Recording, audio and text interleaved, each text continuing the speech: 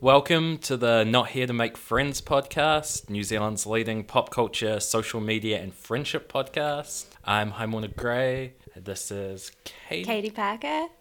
Yeah, I almost said your name for you, and I was like, I don't need to do that. if She you has a want. voice. Hence her being the other co-host of the podcast.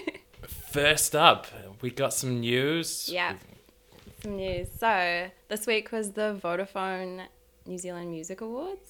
Yeah, apparently now it's the Vodafone New Zealand Music Awards, but Vodafone New Zealand has, so it's like VNZMAs rather than just VMAs, which is very, like... I think that's better because it's confusing having the the Video Music Awards. Yeah. We just can't compete with that. So I always thought there was Inviting something kind of... Hey, were they tempting fate? Did they want to get sued? Like, what was the deal with that shit? They were probably just hoping to, jump on the, SEO bandwagon, get a little bit of Like, extra. really get that runoff. Yeah, maybe people in other countries will be Googling VMAs and they'll just come across ours and they'll be like, hey, Just what's getting Lord doing? accidental hits.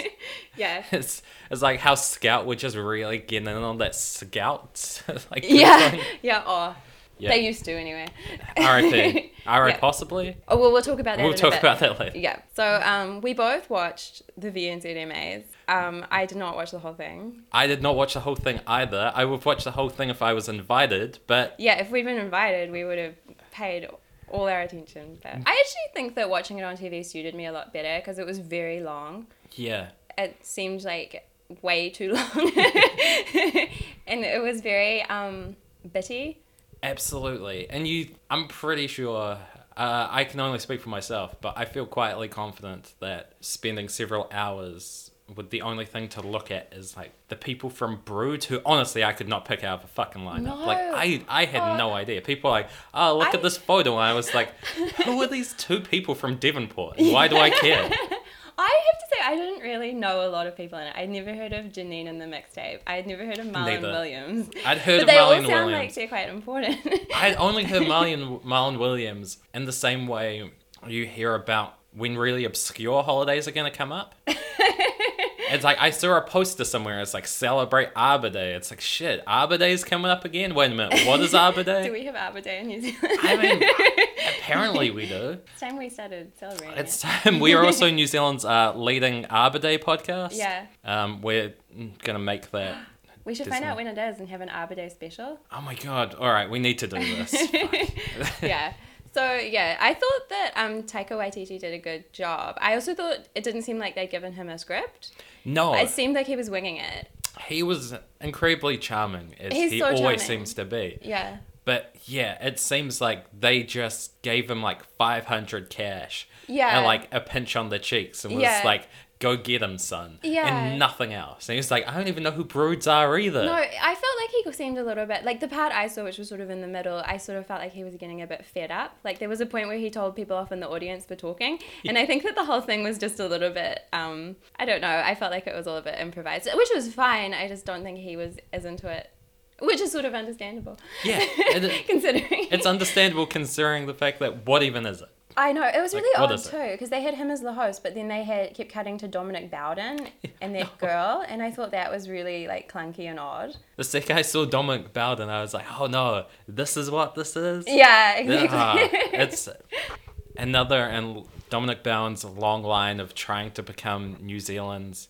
Oh, fuck. I've forgotten his name. Ryan Seacrest? Yeah, New Zealand's Ryan Seacrest, but he's not really likeable enough. The only likeable thing I've ever seen him do is when he was in the Back of the Y movie, The Devil Dares Me Too, and his line about like being in the North Island is, I don't actually remember it, but like that was the only vaguely likable thing I've really? ever seen, and he was playing an arsehole. Oh, okay. So think he I could feel do like it. he should probably, like, he really Yeah. convincingly plays a dick. Yeah, I think he'd be good for that. Always found him really weird on X Factor because I think it's Very like you can strange. see him try and replicate charm, but he doesn't really understand what it is. He's like someone who was taught how to speak from television. Yeah. And so has tried to emote in the same way he's seen television teach him to Yeah. emote. It's like the uncanny valley of presenters. Yeah, oh my god, he is. He's very uncanny. Like, It's he's... very- he's sort of constantly on, but you don't get the feeling he has any idea what he's saying or You doing. feel like if someone just rubbed his face during it, just like softly, just rubbed like their hand across his face, he would continue as if nothing had happened. Totally. And you could ask him, why do you let that person rub your face? And he's like, what now? Yeah. I don't think I would do that. Which is an admirable focus, you know, Yeah, and commitment. sure. That's a commitment to a very bizarre thing. Yeah. But anyway, we're mad. We're not happy. I didn't really give a shit about any of the people who won anything. Neither. And I just found it really, like, kind of tedious because I didn't really know who anyone was. So I kind of gave up on it. I did see Lord's speech. And I've got to say, I didn't think she had an American accent. No, I think she was fine. I think a lot of New Zealanders kind of pick up, like, I know I do, like, every now and then people tell me that I've said a word kind of American-y or whatever, and I think it's just from watching a lot of TV. It's just the absorbs preparation into you. for our goddamn Yeah. podcast. And Yeah. Lord, you know, she meets a lot of people. She's going to Yeah. interact with a lot of different accents. It's going to happen. She is Yeah. still the greatest New Zealander. Everyone needs to shut the fuck up. Oh, yeah. I'm not the biggest Lord. But I'm sure I don't think she had that at fault. No. No, I thought it was just all a bit kind of like, and it just didn't seem like anything really fun came out of it. There was no like scandal or gossip really, except for what's his name, Dom Harvey's stupid eyebrow shaving. I don't thing. care about Dom But it's just Harvey. like I know just it's not don't. even. I'm not even. It's just neither here nor there. This can like slowly seg into the Scout thing. Oh yeah. But there is something. If there is one thing I really, really don't give a shit about, it's Auckland media personalities. Oh really? I don't necessarily care some about of them Dom I Harvey. Oh no, don't get me wrong. Like, some of them I find enjoyable, and some of them Yeah. I'm like, when John Campbell's Checkpoint starts in like mid-January, Yeah. I will listen to that at least a little I'm bit so because excited. I find him really fascinating He's and so engaging. lovely. I've been listening to Morning Report, and he's been going to Christmas Island. I and know, it's great. He's so He's interesting. everywhere. And he does these little pieces. He's now decided, he's like, I'm not going to do these like big Yeah. sweeping Yeah. piece of investigative journalism. He's like, I'm going to go and do my own work. Yeah. And I'm going to get back at it, which is Yeah. kind of correct. But yeah, we should talk about Scout. I feel like we are talking Yeah, about I think Scout. We're just not it's the saying we're subtext. talking about Scout. So Scout was a thing. I hadn't realised it had only been 2 months. Somehow it Yeah. felt like longer, but Yeah. I guess that's about right. Actually, because of course this week there was the really good spin-off article by Duncan Grieve Yep. that everybody read and everybody loved. It was actually such a good article just because it was super fun to read and really well put together. Like, I thought that it got really exciting as it went on. It's like, oh my god, what are they going to do next? And it just like totally delivered. It's a really interesting story. Duncan Grieve's sort of best work is in that like full feature form. Yeah. It's when he's allowed to tell sort of a long narrative about something Yeah. which has had previous iterations. So it's Yeah. the fact that they were the people who figured out or broke the story Yeah. about the Julie Christie's mansion my video God, I know. definitely being a house Julie Christie never lived in. Yeah. I Yeah, mean- because it was all like little bits of information we already had. Like everyone knew about Francis Cook leaving after 4 days and all that kind of thing. But putting it all together, like painted the picture of what a mess the whole thing had been, and just like how terrible Rachel Glusina is. I think it was really telling and really fascinating. My favorite part was the tremendous hubris of Weldon and Glusina at the launch party talking about how haters are gonna hate Yeah. and the hate just fuels us and this is what's gonna make us so Yeah. popular is the fact that Yeah. we're vexing. Yeah. And what was really interesting to me is they couldn't tell the difference between sort of bad PR, like negative PR in terms of people saying, oh, what you're doing there is controversial and it's bad, but it's so bad that we want to keep watching. It's sort of this Schadenfreude is so bad it's a good thing, but almost so sort of salacious that you can't look away. And that's Yeah. how they took it. And Yeah. really, they just had no fucking scoops. Like, they I had know. nothing. Well, I thought that was really like funny as well. How she, no one would talk to them, and it was like that's obviously the consequence of having that kind of reputation. And how could you not foresee that was going to be a problem if you're going to be trying to get people to do like investigative journalism, even if it's about dumb celebrity gossip? You're not going to get any information because no one will tell you. I loved reading it. I thought Me too. it was really engaging. But one thing it did remind me of is people often sort of criticize or perceive Wellington, particularly sort of Beltway Wellington, as being insanely insular, which it is, and very like so entirely focused on its own sort of realm of like politics and House of Cards-esque bullshit which goes on behind the scenes, that everyone is just gossiping.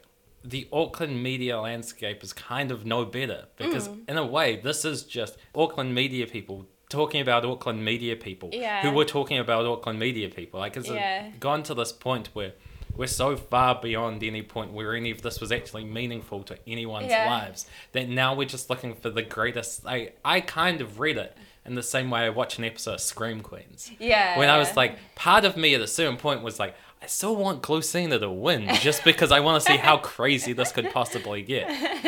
Like, do they at a certain point just like give her like an all glass office on the top of like the More FM building in Ponsonby, and just let her like be up there shooting down crows with like a crossbow, and then like ruling over her bizarre scout kingdom for the next 10 years? She clearly pitched this to MediaWorks on the idea that this would be cheap. She would be the most expensive part of the whole thing, and she would just fill it up with unpaid interns as the MBR broke, which was fucking shocking. I have no idea how much they paid Glucina, but it was certainly enough to pay some fucking intern. So I think, speaking of things which have like challenged you, I might quickly dip into Shortland Street, just because we got a lot in New Zealand. I would love to know what you think about Shortland Street. Are you enjoying it? Yes, like but in a very sort of strange, almost like I'm not. Nothing about this is ironic. Nothing about this is like watching, So Good It's Bad. I'm not watching it for any of these reasons. I'm partially watching it because my girlfriend watches it, and I happen to just be in the room, and so I will watch it. I don't know if that's kind necessarily, as much as I'm like, I can't bother leaving the room right now. I'm going to watch this show.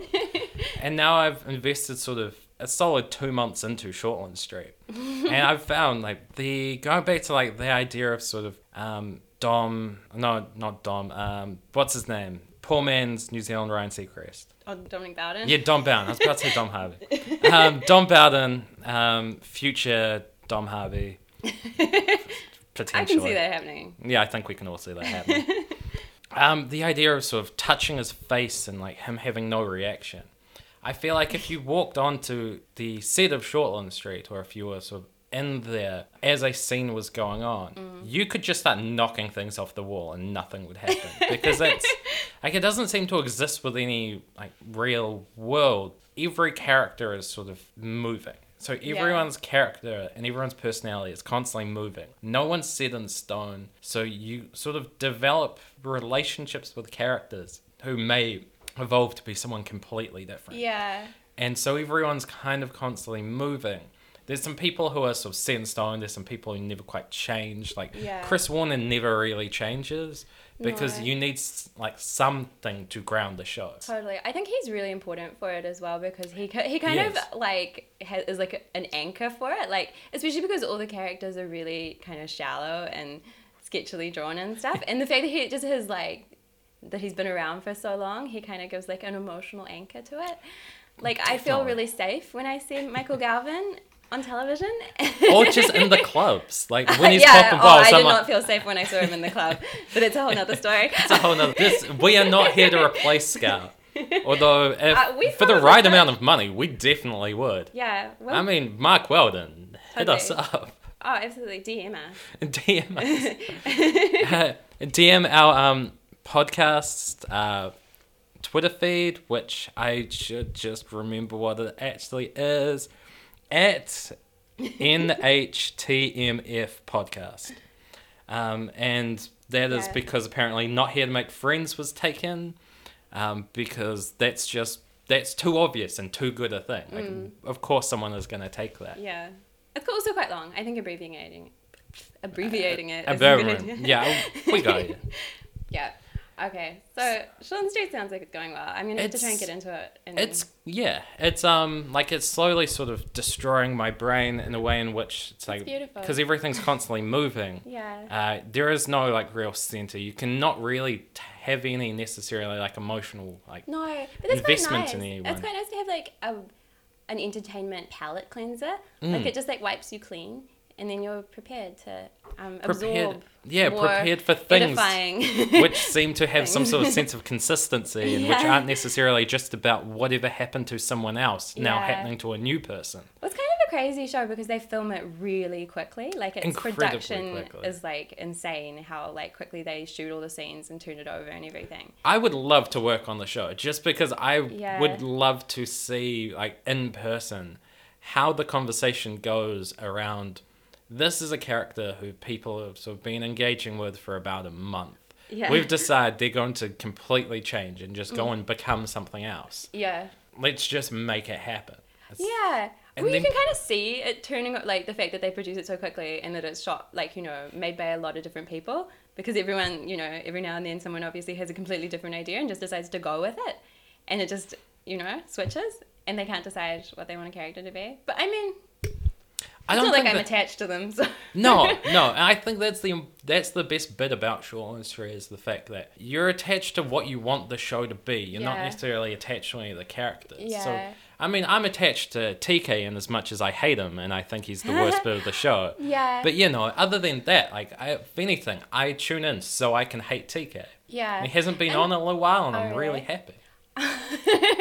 I think that they need to, like, decide with him. I mean, I haven't seen him in it for a while, but when I used to watch it, I was always frustrated that they couldn't kind of decide if he was meant to be good or bad.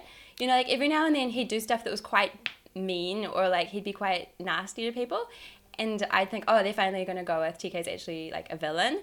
But then he'd do something really nice, or something bad would happen to him, and you were meant to feel sad for him. And I was like, well, they need to kind of go one way or the other, because I hate TK. I want him to turn out to be bad so I can just, like, see people, you know, react to it. If they just decided we're going to, like, TK goes into a coma and, like, all of TK's scenes and everything about TK they just give to Vinny, I would be so incredibly happy. I love Vinny. Vinny's the MVP of the show. He's the real heart of the show. He is. He's so good. I have a lot of, like, strong opinions about it, about Vinny. I just really... Just about Vinny. I think he's great. Like, I think he's the character you want to really ground the show. I mean, you've got, like, the Warners, which is sort of the old, long-standing family type of thing. Yeah. But I would happily replace the Warners with Vinny just because he's, like, there's something real about him in a way in which he's sort of... He's very sort charismatic of a and very, dork, like, but warm. Sort of charismatic. Yeah. But real, like, heart of the show type of guy. Yeah. And if anything, like, Vinny's greatest problem is the fact that Vinny doesn't notice that everyone likes Vinny way more than he necessarily understands. Does he have a wife at the moment? He does, and kids. Oh, really? Well, then they should replace the Warners with him. Yeah. He could become head of the hospital. He could become head of the hospital. He should become head of the hospital. I would be completely in favour of that. Anyway, we've had our fair of Shortland Street. Yeah. My opinion on Shortland Street is that... it's ongoing as well. I want to see how far you descend into it's already slowly started to make me a worse person. Just because when everyone's character and when everyone's, like, emotional core is constantly moving, you kind of don't care about their emotions anymore. No. And so sometimes you sort of hope for people, like... the character Mo is going through some family problems right now. And there is another character who's notably sort of... she's had a series of, like, storylines where she has overcome adversity, but has also sort of become quite embattled. And Victoria is in love with Mo. And I want them to get together just because I feel like this would be in the best interest of the show. It would be really interesting and it would go so terribly wrong. It's a little bit like The Sims. You just, like, you're like, what happens if they get together? Okay. What happens if I put them in the pool and then take out the... they die? Yeah. Oh, good to know. I'll make another one. We can put the whole family in there next time. Yeah. Okay. With a dog. Okay, so next, should we talk about Master of None? Yes. Master of None, it's been out for a couple of weeks now. Lots of people have been talking about it. Yeah, well, it was all released in one go by... Was it Netflix? Yep. So it's one of those ones where it's just, like, they dump all the episodes and then... everyone watches them all in one go. I still haven't seen the last episode, and neither of you. Neither have I. But we're still... Yeah, it's... In a way, it's actually not really well designed for... No, I don't binge find it watching? very binge watching. After I've watched one, I'm like, I don't want to watch them all in one go because I feel like you kind of digest them. So, and they're just the pace of them. They're quite like, they're not paced kind of like other TV shows. They don't necessarily have like a moment of conflict that then has to be resolved. They're quite gentle narratively, I feel like. It is quite gentle narratively, and I think something which I've found really interesting about people's reaction to it, as people have talked about the shows which it's like. Yeah. But often the shows which it's like both have less to say and are more dramatic or more sort of overly emotive. Yeah, I mean, absolutely. I think that because I feel like I definitely, the first episode I saw, it kind of reminded me of Louis just because, New York sort of children, unavoidable. ennui.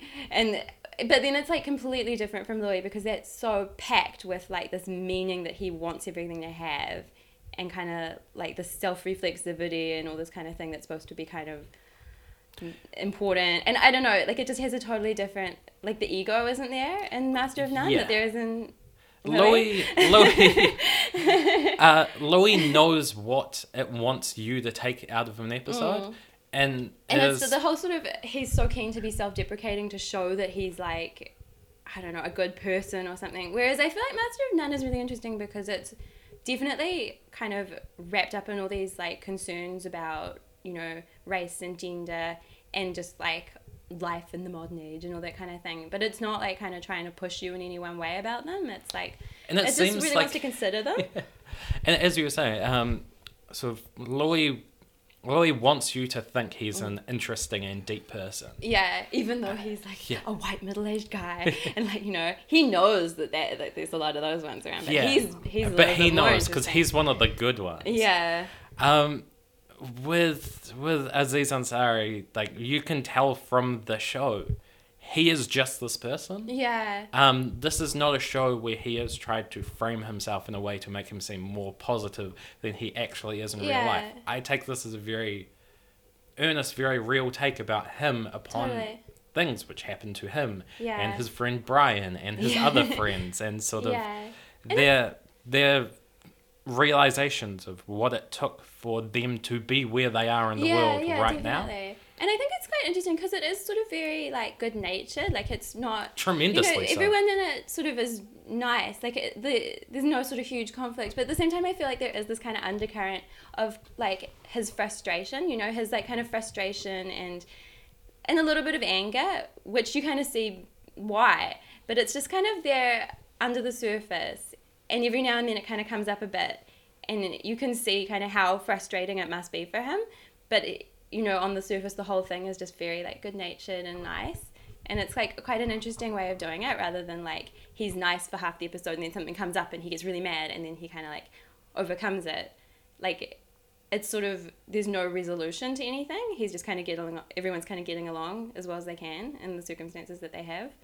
Yeah, and everyone's fundamentally a decent person. He's really aware and, in one episode in particular, he actually tries to address this about the fact that it took a lot of sacrifices from other people for him to be where he is. Yeah. And where he is he's not the Aziz Ansari who has been on Parks and Rec for however long that show was, like 6 or 7 seasons. He's not the guy who was, on Funny Games. He's not sort of a famous person on this show. He is a ad actor. Yeah. And I think that's a really great way of taking the character, because if he was the guy who's like, I hang out with Kanye sometimes, this would be a tremendously unrelatable and actually quite detestable show, because it would be about someone who has had success and is not necessarily reflecting on it because they've almost had too much. Yeah, definitely. I think it's good that he's distant. It's like not totally autobiographical or anything. Even though like his parents play his parents, and they're amazing. They're so good. His dad is amazing. Yeah, they're fantastic. His dad is just so fucking lovable. I know, he's adorable. And just embraces being on the show. Yeah. And he's sort of hammy in this really earnest, really positive way, which actually makes you think this is not a show about trying to get cheap humor out of kids are dirty and the worst, people in their 30s like consider having children, but also know the fact that half of their friends are miserable and have children. Yeah. You know, it's not focused on the negative aspects of all of this. It's more reflective. He seems to be trying to just give situations. Yeah. And it's not judgmental or moralistic. Yeah, and the characters react like very personally and very honestly to them. And that's why I don't feel like it's binge-watchy. I'm not like, no, I don't think so either. What shenanigans they're going to get into next time? You're just kind of like, and then you like think about what happened in that one. Like did you see the one where he moves in with the girlfriend? Yes, all right, that was amazing. We need to talk about that one. Yeah, I thought that was a really good one because like they were kind of the only two characters in that episode until his parents come in and stuff, and it was just like very real. It's nice to see like a relationship and kind of the problems that people go through and stuff without it being really dramatic, like someone cheating on someone or yelling or anything. Like the kind of conflict they had was very real and kind of the mundane things that do happen in relationships. And they address them quite honestly. Yeah. They address sort of the like issue of cross-cultural dating around the fact that actually in some situations, I think most of us have been there.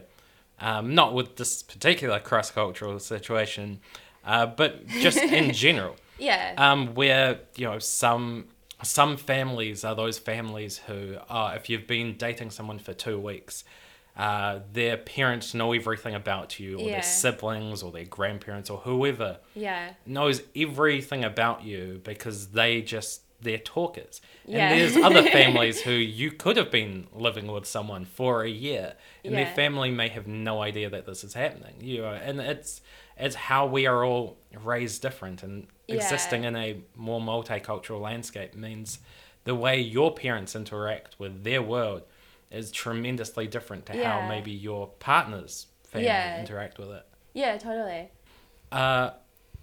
2 Christmases ago, I think it was 2 Christmases ago, the Beyonce album dropped and all the videos dropped. A great time. Yeah, it was a great time. So 2 Christmases ago, on Christmas Eve, I watched all of the Beyonce videos with my mum. Oh, that's so nice. It was great. It was kind of like the partition video, I'm not gonna lie. I did intentionally skip it because I was like, I can't fucking do this. I can't. Fair enough. It's like there's a limit to this. On her knees. It's like I don't need to see this right now. I'd really fucking rather not. Last one we watched, I think was, I might be wrong on the timing. Maybe it was after that. But during some point, we watched Unbreakable Kimmy Schmidt. I haven't seen that. And it's fantastic. It has a real positivity and sense of optimism while also being a realistic take of people being kind of crazy. Like, it's nowhere near as grounded, it's nowhere near as human as I think Master of None is. But it has a real light to it where it could cross over a lot of audiences. She, a middle-aged Māori public servant from Wellington, loved it. And the way in which... Your mum, not Kimmy Schmidt. Not Kimmy Schmidt. I know Kimmy Schmidt's definitely not from Wellington. She has like kind of cult-like vibe, which you get from being from Wellington, but like no. But I was just sort of looking at that, and I've showed it to other people from very different sort of world perspectives, and they've all found it really likable. I think it's just a show which does relate across genres and across groups, and I think Master of None is in many ways very similar. I think I can imagine sort of 20-year-olds watching this with their like 50, 60-year-old parents and saying, what do you think of this show? And I think they'll find it very human and relatable. Yeah, definitely. A lot of the stuff about like modern dating and stuff is definitely from his book as well.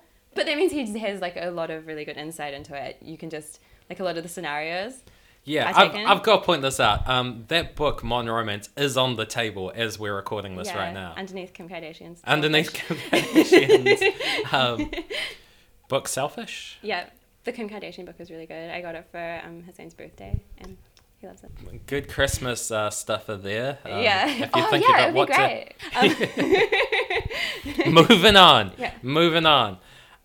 So... I reckon, do you want to talk about, I didn't see it. I feel bad, I should have, but I can talk about the rest of them. But do you want to talk about Spectre or Yeah, I can just briefly talk about it. I saw Spectre. Skepta. You saw Skepta. How was Skepta?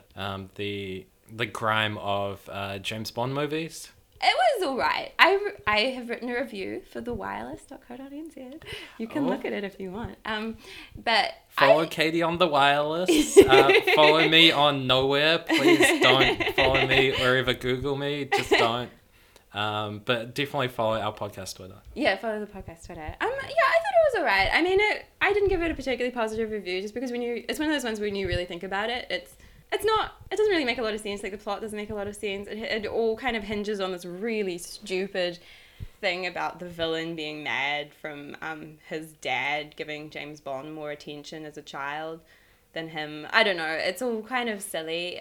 But, I mean, it's quite, compared to Skyfall, which I really didn't like because it was just like a family drama. There was a lot of James Bond being kind of depressed and having a bit of a midlife crisis, which I don't think is very good for James Bond. And then there's all that stupid stuff about his, childhood home and his, his parents dying and stuff like that, which I don't know. I think, to me, James Bond should be campy and unknowable and not have a backstory. And I don't need to know about his motivation or his ennui or his, trauma. And I just want to see him go to fancy places with pretty women and have a fun time. So Spectre had a lot more of that.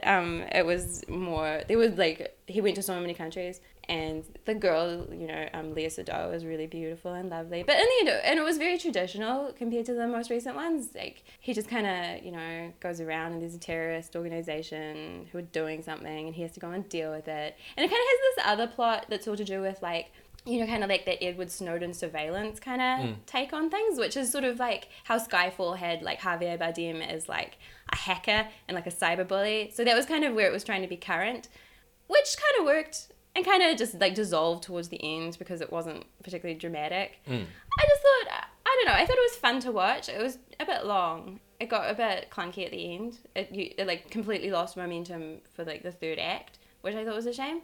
You know a lot more about the Bond franchise as a whole, I think, than I do. I'm not sure if I am by no means expert on it, but Bond has always had this really interesting place in sort of Anglo-Saxon masculinity. Yeah, the kind of ideal British male who works for the Queen and works for the Queen, is kind of gruff and likes his, he drinks his whiskey straight, very straight. Everything about him's deeply. He's just heteronormativity incarnate. He's both a refined dandy and a blokey bloke. There was something very sort of boys' school about Pierce Brosnan. Yeah. Whereas I think they brought in Daniel Craig to make him sort of more of a gruff, certainly more Scottish. And it felt a lot like a reaction to sort of the Bourne movies and the Mission Impossible movies, and the idea that what it meant to be sort of a sort of platonic ideal of a masculine action, but also sort of thinking man, so kind of upper middle class action star should be. Yeah. And I think it was quite strange. I think you're really right, because the Daniel Craig movies did try and look more at sort of the psychology behind Bond. They tried to make it really Nolan. And that's a really, really slippery slope. I just think that, they're trying to update it. They want to make it more masculine and stuff, but then they also know that the Bond brand is so strong and makes so much money. And so they kind of have this back and forth between the two things that don't end up meshing. And I think there's this kind of tension between them that never quite gets resolved in the movie. And I think that that's kind of what kind of made it a bit stilted at the end. They kind of don't know where to go with it, because it's they want to introduce all this new stuff and these kind of topical plot points. And it just ends up being this dumb mix of old and new that doesn't work. Yeah, I think the idea of they want to try and retain the heritage, but also update it for a new generation. Yeah. Seems really unrealistic at this point, because if you look at the old Bonds, the original author of Bond was an insane drunk English colonist. So the idea of trying to update him for a new world is fucking laughable. I know, because it's just inherently problematic in a lot of ways. I think it's a real it was part of its time. You were trying to celebrate a person who would have tortured Edward Snowden with a blowtorch until he probably died, and would have defended the Queen's rulership of the jewel of the crown, India, and wouldn't have let India be independent. Probably would have killed Gandhi if he had to. And, like, this is a person with sort of zero moral compass. Yeah. And so the idea of, like, wanting to sort of wanting to turn, like, James Bond into sort of a Nolan Batman. If you want to make James Bond sort of dark and introspective, there needs to be a part of him which looks at the fact that he is he's sort of an assassin. An assassin who works for the government. Yes, and unquestioningly murdering people. Puppet of sort of this a really old school colonialism. Yeah, that's actually true, and that probably is a big part of why they've tried to bring this backstory into it, just to kind of justify it a little bit. Like, if he has childhood trauma and if he has kind of people he wants to get vengeance for, if he has like grudges against people, then he's not doing this for the Queen. Yeah, it's not quite so weird. But at the same time, there's like this very weird thing in this movie where kind of they get a new boss, and he's like really bureaucratic, and he's very into like efficiency and stuff and like surveillance, and he's like, oh, James Bond's inefficient. He goes around causing all these like international incidences and stuff, and James Bond and Ralph Fiennes are like, what? But it's like, but that's true. That's very true. He's kind of not like doing a good job. Like, he kind of causes a lot of trouble. Yeah. And it seems really odd to point that out, though. That's what I thought was weird about kind of like the old and new thing, was that they kind of had James Bond kind of being quite, like old-timey and going around and, like trying to stop terrorists by just attacking them and stuff. And then they've got this kind of thing where they're saying, is James Bond still relevant? Is the role of this agent still good? Or is it a waste of money and causing more trouble than it's worth? And it's like when you start asking those questions, the film doesn't resolve them. You actually start thinking like, James Bond as a brand and as a concept is starting to get a bit antiquated, and the way they update it doesn't kind of answer those questions. And I think that's a really fair point. And if anything, the Pierce Brosnan Bond really saved the Bond franchise, because particularly in the 1980s, the idea of sort of the Queen and tea and crumpets, sort of British man flying around the world, fixing the world's problems with a gun, seemed sort of terrifying, and seemed like the idea that, particularly in the fall of the Berlin Wall, so what's Bond's role other than to keep fighting a war which was over? Yeah. When does Bond become the soldier who was dropped on an island and has never been told that the war's over? And maybe that's where James Bond should go. And that would be a really bleak, really dark take on it. But I think... But if they're going to do it, they should just do it. I think they just need to get him... They need James Bond crying on an island. Yeah, just one shot of James Bond crying next to a building as sort of a Turkish mother beats him around the head for not understanding that this was a bakery, not a place where infidels were hiding. It's kind of fucked. But I mean, I think, you should see Spectre, because I'd be interested to know what you thought of it. And I'm interested, the people I've talked to, a lot of people thought it was better than I thought it was. I just want them to kind of pick one or the other. Like, either you're going to completely modernize it and have something really interesting new to say, or else you're just going to try and pay homage to the old ones and just like go with that, because And I feel like I should say that too. There is a place for sort of campy, ridiculous Bond. There is a place for movies which people yell freedom isn't free and then kick a Greenpeace protester down a flight of stairs and like blow up the building and like walk away, and it's like the Expendables 420. Yeah. Like that would be a great there's movie. definitely like a place in the world for that. And I would probably watch that if I had nothing to do on like a Sunday night. But the idea of trying to make this like an emotionally relevant film about something which is kind of both campy and terrifying. Yeah. You can... Yeah. It's difficult trying to be both. It's difficult trying to be a big budget film about something which is very real world and very scary. But, so should we wrap up? Yeah, well, I think we should just... Now is the time when we can talk about whatever it is we want to talk about. So what are shows you've been watching? This week I was sick and I watched a lot of Frasier. I love Frasier so much. It's my favorite show. Otherwise, I've mainly been watching Master of None. And of course, Scream Queens. Yeah. Which we talked a lot about last time.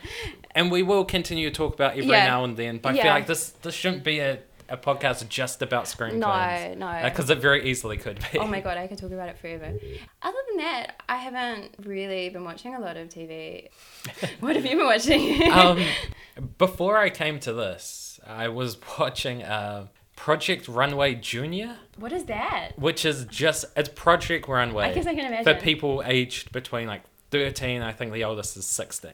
Ooh. And it's kind of great. Like, it's sort of in the same way that sort of the baby's version of everything is sort of fun because it's sort of, it's light, it's a bit weird. Yeah, and they can't be quite as mean to them. Yeah. Because they're supposed to be encouraging their youth. And it is certainly lighter. Yeah. Doesn't have Tim Gunn. It does have Tim Gunn. Oh, he's still fantastic. I wouldn't watch it without Tim Gunn. Tim Gunn is one of my favorite people in the world. I just love him so much. He's fucking fantastic. He's really great in it. It is still very similar to Project Runway. Yeah. But how they treat the people is quite interesting. It is a bit of a lighter show. Also, I think the juniors element, the fact that they are teenagers coming up, it makes it more interesting because it's less... I can see that because sometimes it's a little bit grim on Project Runway when they have like someone quite old and you're like, your career is not going to happen. It's like, you should have been doing this at 16. Yeah. Whereas these ones, like, oh, you are 16? Yeah. Well, then you're doing great. Yeah. You're going to be fine. Yeah. My one complaint about the show is they clearly couldn't afford Heidi Klum for this one as well, and so they got a replacement model, and she has zero personality, and she's incredibly Who's the replacement model? I have no idea.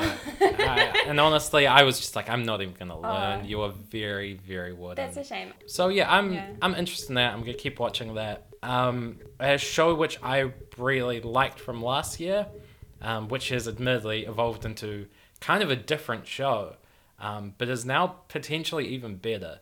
And I think it's something I see almost no one really talking about, but they fucking should because it's great. A show called You're the Worst. I really loved it. The pilot episode I was sold on, and I've been watching it sort of every week since then. It's now in its second season, and it's become a completely different show. Oh really? Yeah. It's always interesting when they kind of reboot things.